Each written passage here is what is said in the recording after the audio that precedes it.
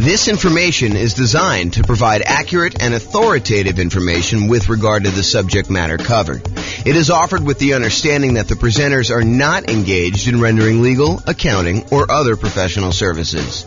If legal advice or other expert advice is required, the services of a competent professional should be sought. Welcome to the Rochester Real Estate Investing and Real Estate Financial Planning Podcast. Learn all about investing in real estate in Rochester, New York, with a combination of real estate financial planning and modeling with numbers specific to Rochester, plus syndicated, more generalized recordings of live and pre-recorded real estate investing classes, not all of them specific to Rochester. Be sure to stay tuned after the podcast for a message from our sponsors. Well, good morning and welcome, everyone. I am your host, James Orr, and I have a really cool class today. This is sort of a subtlety, a deep dive, some nuance to the idea of whether or not you should sell your rental properties and then take that money and invest them in the stock market, if and only if that means that you can be financially independent.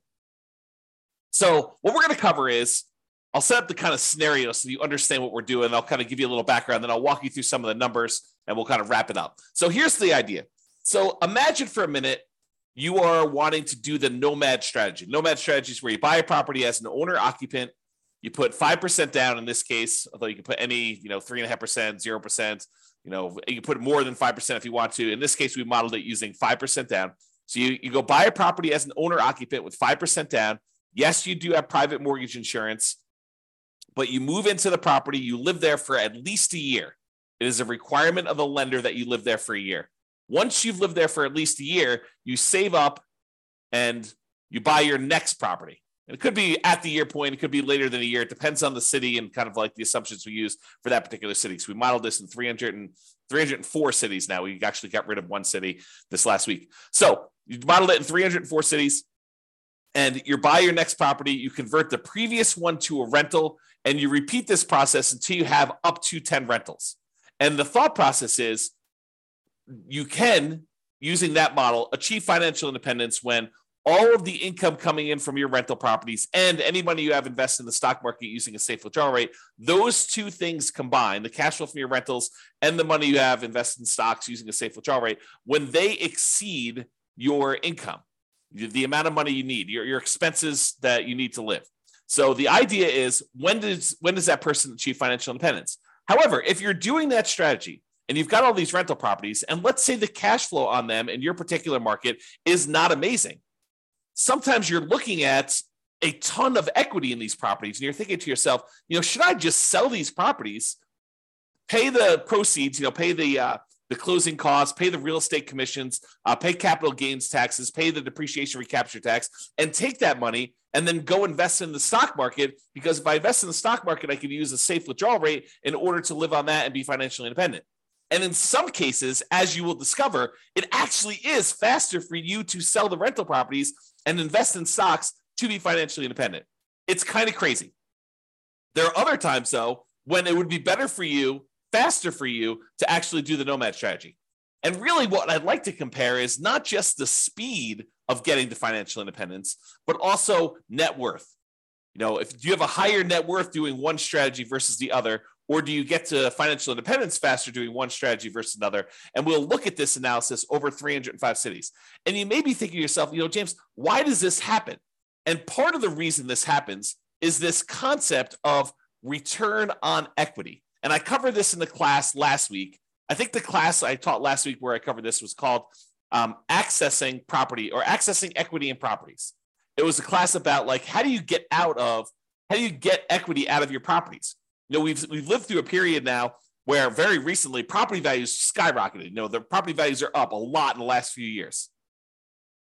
And because of that, and interest rates were low, so we were paying down on their loans pretty rapidly because low interest rate loans pay down on their loans a little bit faster than the ones where you have higher interest rates. They pay down sooner. It's not faster because you pay them off over wherever the period of loan is, but you pay them off sooner. Like they get paid off in bigger chunks earlier on. I guess is another way of saying that. So anyway, your equity is growing really, really fast. Your property values are going up. The amount you owe in a loan is actually going down. So the amount of equity you have in your property is going up very rapidly. And so when you think about the returns you're earning on your rental properties, your appreciation return, it's definitely increasing. Your property value is going up. And as long as the appreciation rate is the same, the amount you're earning, the dollar amount you're earning appreciation is going up. But when you think about the return you're earning on the equity you have in your property, then that is actually going down over time. And the amount you're paying down in debt is actually going up over time. But the amount you're paying down on debt divided by how much equity you have is actually going down over time. Cash flow is going up a little bit over time, but the depreciation benefit, that's static for the 27 and a half years if you're buying a residential property. And that divided by equity is also going down. So you have these three massive returns: appreciation going down over time, debt pay down return going down over time, and cash flow from depreciation going down over time, all when we look at what the return is compared to equity. And we're concerned about this because once you buy a property, we really don't want to look at return on initial investment anymore, because who cares how much you put down when you bought the property 15 years ago? What you really want to know is, how much am I earning now on how much I have in the deal, such that if I wanted to sell the property and take that money out of the deal, what return do I need to beat? What return do I need to get somewhere else on the money that I'm going to pull out? And so really what we're thinking about is return on how much equity we have in the deal. And technically, we want to think about how much return we're getting on what I call true net equity, which is your equity after all those expenses: closing costs, real estate commissions, capital gains taxes, and your depreciation recapture tax. So it's really how much return we're getting on the money that we would walk away with closing, free and clear of any taxes or any other obligations we have, any expenses we have on it. Okay. And what I'm trying to point out to you is that the overall return goes down. So when we buy these rental properties, they're like rocket booster returns. This is showing the return from that class I did last week, and it's showing you the overall return we're getting on equity for like doing a nomad strategy, which is what we're talking about today. And you can see how this return is pretty massive early on. But the longer we own that property and the more equity we have in that property, the lower the returns we're earning on that equity, and eventually get to the point where the return is literally just the appreciation rate, an unleveraged appreciation rate, and your cap rate on the property. Now, if you're in a market where your cash flow isn't that great, it may make sense to take advantage of when your property's got these awesome returns early on and to sell them and then move that money over to the stock market so that you can get a return on the safe withdrawal rate. Maybe you have a better kind of like the amount that counts towards your financial independence. In this case, the amount you have invested in the stock market times your safe withdrawal rate is actually contributing more than the cash flow part of your return is on the amount of equity you have. Maybe you have a massive amount of equity in your property, but cash flow isn't that great. And so in markets like that, those are ones where we would actually see it be faster for you to go ahead and sell your properties, pay all the expenses on them, and then invest that money in the stock market. So we modeled this for over 300 U.S. cities. 304, I think, is the number at this point. We got rid of one city last week. One of the cities we had picked, I learned, was primarily a over 55 retirement community. Happens to be one of the top 305 cities in the U.S. in terms of population, but it also happens to be a 55 plus retirement community. And so I didn't think it was a representative city to do analysis on. So I've since removed it. So now we're down to 304. Okay. So in this case, we're comparing in both the scenarios, both the cases we're comparing, you are doing the nomad strategy. You're buying a property, you're moving in, you're living there for at least a year until you save up for a down payment. Then you're buying another property, converting the previous one to a rental, and you're repeating this property until you buy up to 10 rentals. In some cases, you don't get to 10. You're able to reach financial independence before you get to 10. In other cases, you're buying 10, almost in 10 years. Okay. So you're doing that. You're putting 5% down and you're doing that. Okay. Now, in one of the scenarios, you are not ever selling any properties. You're just always keeping your properties. You're never selling any of them. That's what we're calling the baseline nomad model. However, in the other strategy, we're saying, look, you're going to do the nomad strategy exactly as the other one was doing it. However, each month, we are going to do some calculations. We're going to calculate, hey, look, if I went and sold my properties and I paid closing costs, if I paid real estate commissions, if I paid capital gains taxes on the gains I've had since I've owned the property, and I pay back depreciation, with a depreciation recapture tax, all four expenses you have when you sell a property, and the net proceeds of that. If I could take the net proceeds and invest them in the stock market and then use 4% safe withdrawal rate times the money I now have in the stock market, if that means that I have triggered financial independence, then go ahead and sell the properties, stop buying any more properties at all, because we've reached our goal of financial independence and we're done. And then I'm going to compare those two strategies, baseline Nomad, where you're not ever selling any properties, to this one where if you actually can be financially independent, then do it. That's what we're talking about here. And you can see the analysis if you want to go drill into the charts and kind of see what's going on, or go look at your individual city and see how your own individual lots of tongue twister, individual city has performed. You can go to this URL on the screen and actually see it. Okay. Now, I've already covered what financial independence. I've covered this in previous classes. I'll do a really brief one here. Really, we're saying you're financially independent when the net positive cash flow from your rental properties is after all your expenses, your principal, vacancy, principal, interest, taxes, PMI, insurance, maintenance, management, all those expenses come out. The net positive cash flow from that counts towards you being financially independent. Any invested assets you have times your safe withdrawal rate. So any money you have in the stock market or bonds, or any loans you've made as a lender, if you want to be a hard money lender or something like that, all of that money, that big pile of money times a yearly safe withdrawal rate would count. So the 4% of whatever that dollar amount is. If you had $1 million invested in stocks and bonds and loans out there as a hard money lender, then it'd be about $40,000 a year would count towards you being financially independent. Plus all three passive income types: Social Security, annuities, and pensions, which we're not modeling in this particular scenario. So we're really focused in on cash flow plus any safe withdrawal rate times, the amount you have invested. So those are really the sorts of financial independence. When those exceed your living expenses, that's when you're financially independent in our modeling. All right, so let's talk about our assumptions. Man, I've got like a slow tongue today where I'm like being tied up with all my words. Maybe I should slow down. Maybe that's what's going on here. All right, assumptions. So each city's modeling uses their median home prices and estimated rents on those properties. We did not apply any of the 88 strategies we have to improve cash flow. So this is not like an optimized strategy where you go into that market, or you live in that market, and you're like thinking, there's no way I can achieve what he told me because there's no way I can find those types of deals. No, we basically took off-the-shelf properties, median home prices, and the estimated rents you can get on those, and that's what we use. It should not be hard for you to mimic our results. Okay. In fact, you could really improve on our results. Further, with our assumptions. So the job income does vary based on the city so that they can afford a property in their market.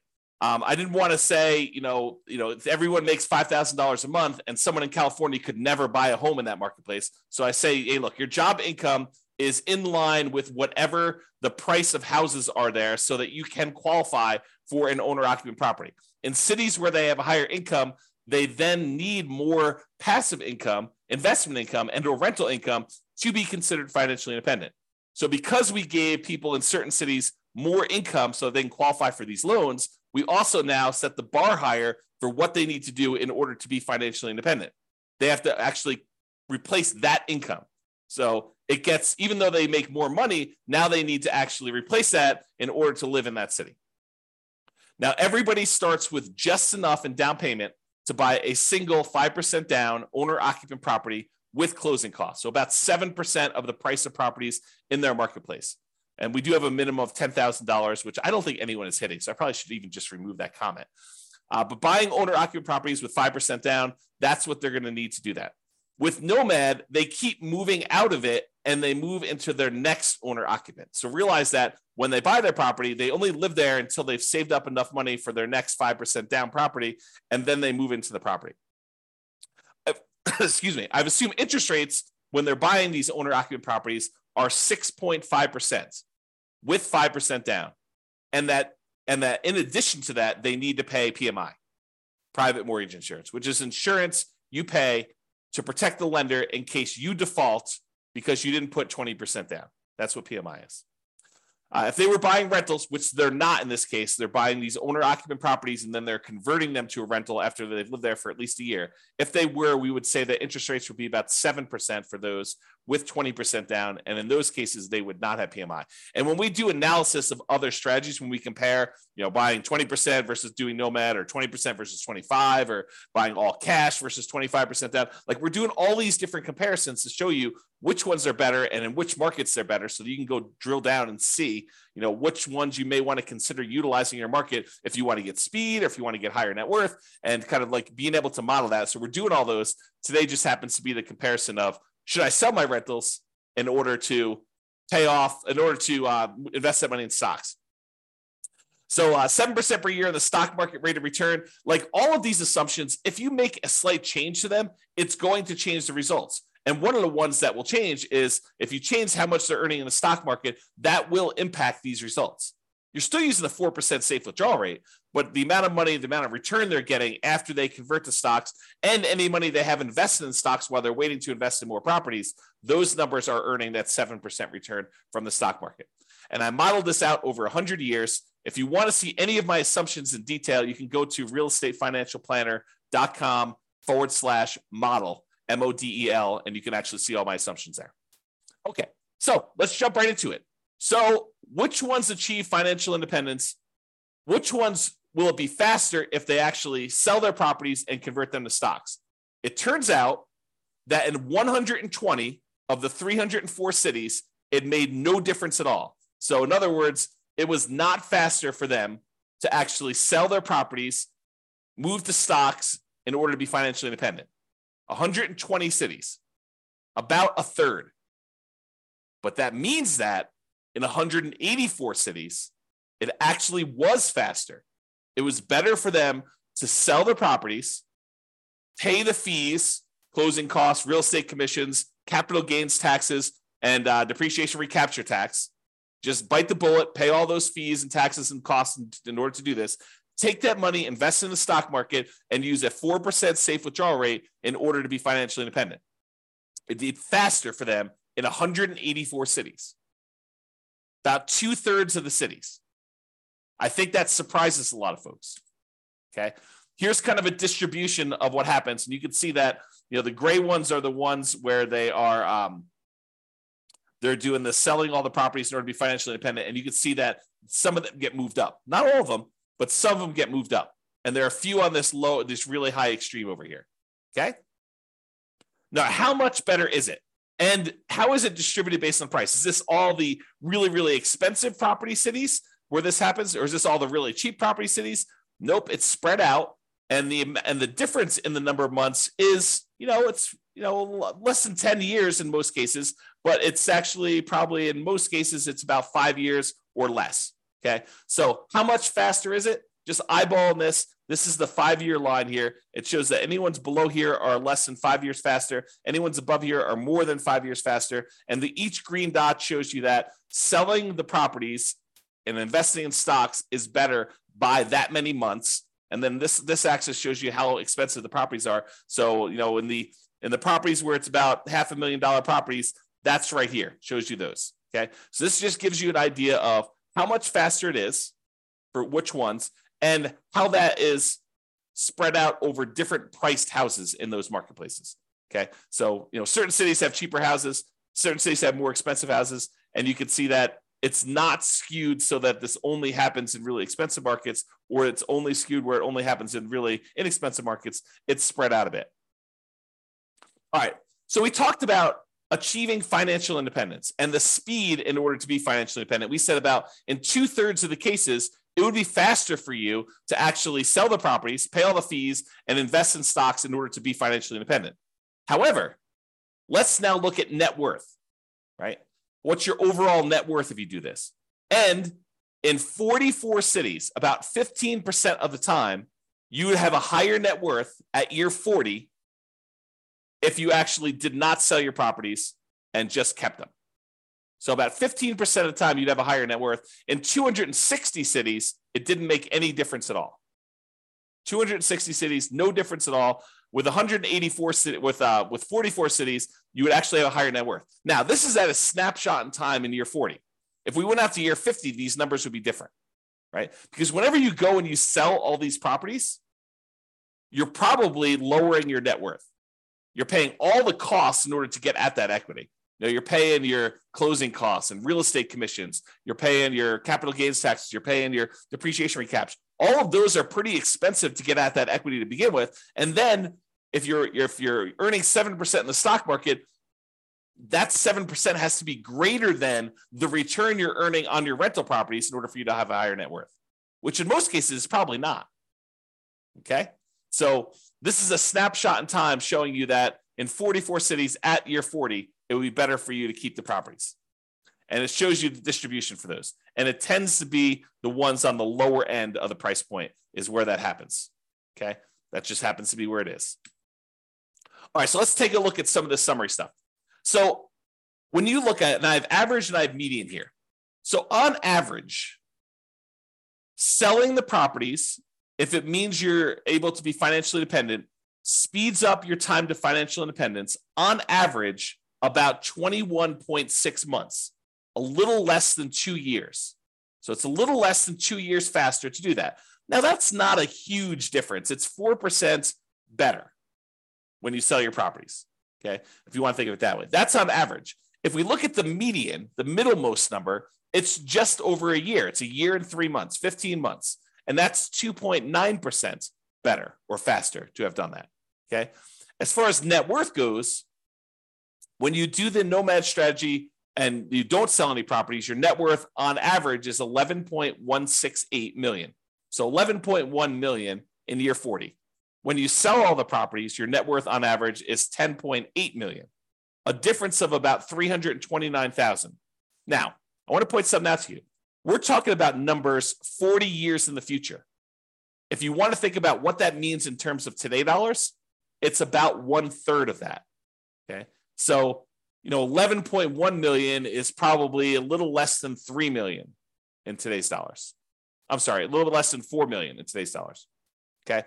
And 10.8 million is less than that, but not that much. The difference is 329,000. That's like a difference of about 110,000 in today's dollars. So we're not talking about huge differences. It's a 3% difference in net worth. So again, not huge when you do that. Now let's talk a little bit about risk. Oh, by the way, that was average. The median net worth difference is 8.1 million versus 7.6, or a difference of 477,000. In today's dollars, that's like, $150,000 or so. It's 5.9% better for you to have done the regular Nomad, not paid those expenses. But you're trading a little bit of net worth in order to be able to be financially independent earlier, faster.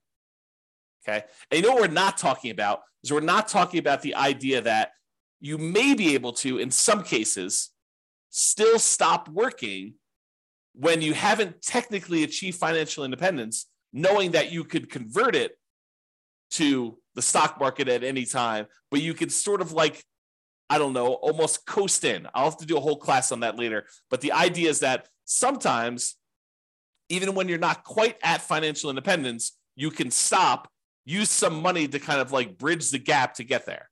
Okay.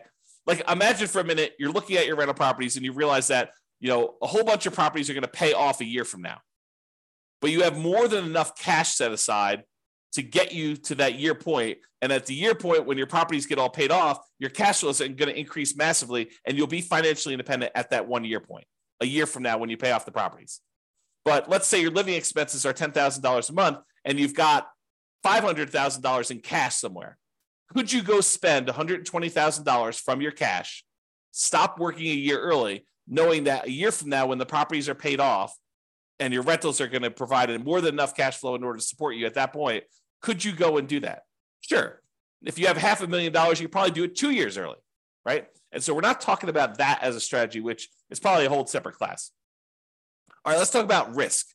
When we look at risk, really the baseline Nomad is going to be a little bit less risky when you're looking at things until you get to the point where you sell off the properties and then you get rid of a bunch of debt, and that becomes less risky for you to have sold off the rental properties at that point. So if you think about it this way, one of the ways we measure risk is a whole bunch of measures related to debt, like your debt to income or your debt to your net worth or your debt to your liquidity or debt to your account balance is another way of saying that, or how many months of reserves you have based on how many rental properties you need to kind of like have reserves for. And so you can see when you sell off all your rentals that you de-risk your portfolio. And so whenever you go and you sell off your properties and then invest in the stock market, you're trading all the risks we have associated with rental properties for now the risks of the stock market. They're just different risks. It's not that they're necessarily better or worse, depending on who you are and what you believe. But when you actually get rid of a lot of leverage, that does de-risk your portfolio because you're unleveraged. Okay. So selling off rental properties tends to de-risk you, except when we look at your total rent resiliency and your total price resiliency, which are a little bit better in the regular baseline scenario. All right. So you could apply all of the 88 strategies that we have to improve cash flow to improve on these numbers. We're basically using median price properties and what rent might be on those in each market. You should be able to choose better and do better if you were deciding to do this yourself. And I do model some of those improvements in the modeling thing. You can go see me, do like, what if you can get 10% better rents, or what if you buy a property at a 5% discount or 10% discount? We look at those and see the impact of doing that versus doing the kind of like baseline scenarios we've got. If you go to the realestatefinancialplanner.com/model, you can see all those for your city. I did it for all 304 cities. Okay. Now, realize I am not an expert at your market. If you go look at the numbers, you're like, hey, James, these numbers are not what I'm seeing in the marketplace, and you're an expert at your market, please do reach out because I want to improve the numbers. And I don't know your market, right? Like I live in Northern Colorado. I don't know your market specifically, but we're doing analysis on all these based on, the numbers that I could see. So if you come to me and say, look, we need to change this, prices are actually about 10% less and rents are, about 5% more. And you tell me that anyone can achieve that. It's not like, a killer deal that only you can find and that there's only one of them every 6 months. We want to find something that not the best case, but what any real estate investor could go and expect to achieve in your marketplace. So if you come to me, we can rerun all the numbers and do that. And then we'll update all these charts and stuff. So if you're watching this video after the fact and you're like, hey, the numbers in your video are different than the numbers you're showing on your website. Yeah. As prices change, as interest rates change, as your rents change, as someone comes in and tells me, James, your numbers were all hosed, I will update those and we'll readjust them. And so they may show up as slightly different from what you've seen on the video, or very different depending on what happens with the market. If interest rates change dramatically in one direction or the other, the numbers will look very different. Or prices change a lot. That's another thing to say. So reach out to me if you want to update some numbers so we can do that. All right. So in conclusion, in our current market conditions, our current price, current interest rate, current rents in the 300 plus US markets using what I would refer to as less than ideal median price to rent properties, eventually selling all your rentals can help you achieve financial independence faster about 60% of the time. In 60% of the markets, you would be better off selling your rentals after owning them for a period of time, and then taking that money and investing in the stock market and living off a safe withdrawal rate. That will get you to 5 faster in about 2/3 of the market, 2/3 of the cities.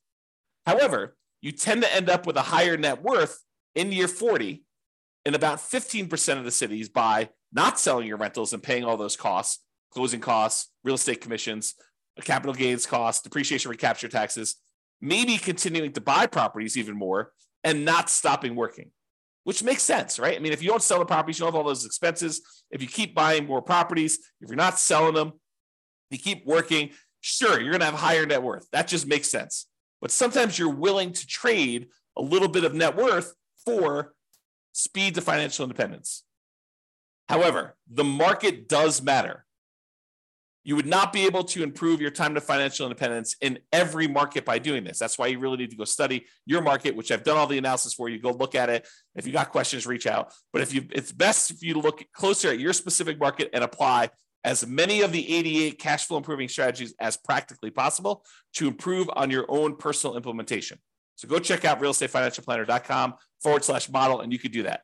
This has been James Orr. I hope you like these classes. I like going into this detail where we could show you the impact of changing your strategy and how doing one little thing differently or having one little tweak in how you implement your plan can have massive impact on things, and how it's much better in some markets. And it's not always universally true, which is why there's a lot of arguments in these online discussion forums and amongst people where they say, hey, it's always better to put 20% down. It's always better to put 25% down. It's always better to not pay off your rentals. It's always better to pay off your rentals.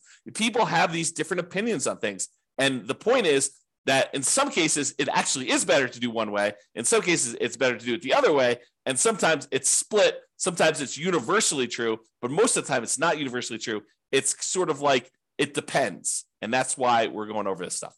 All right. Hope you enjoyed. This has been James Orr. Have a great day, everybody. Bye-bye for now. With home prices up, mortgage interest rates up, and rents up, but not quite enough to counteract the higher prices and interest rates. Cash flow on rental properties in Rochester is harder than ever.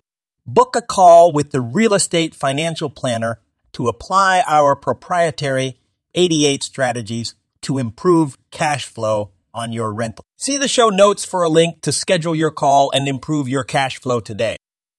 If you're a real estate agent, lender, or professional in Rochester that wants to help our real estate investor listeners, consider reaching out to learn about collaboration opportunities with this podcast. We'd love to add more value to our listeners by having you assist our investors buy, sell, and finance their real estate investments. See the show notes to schedule a call to discuss collaboration opportunities.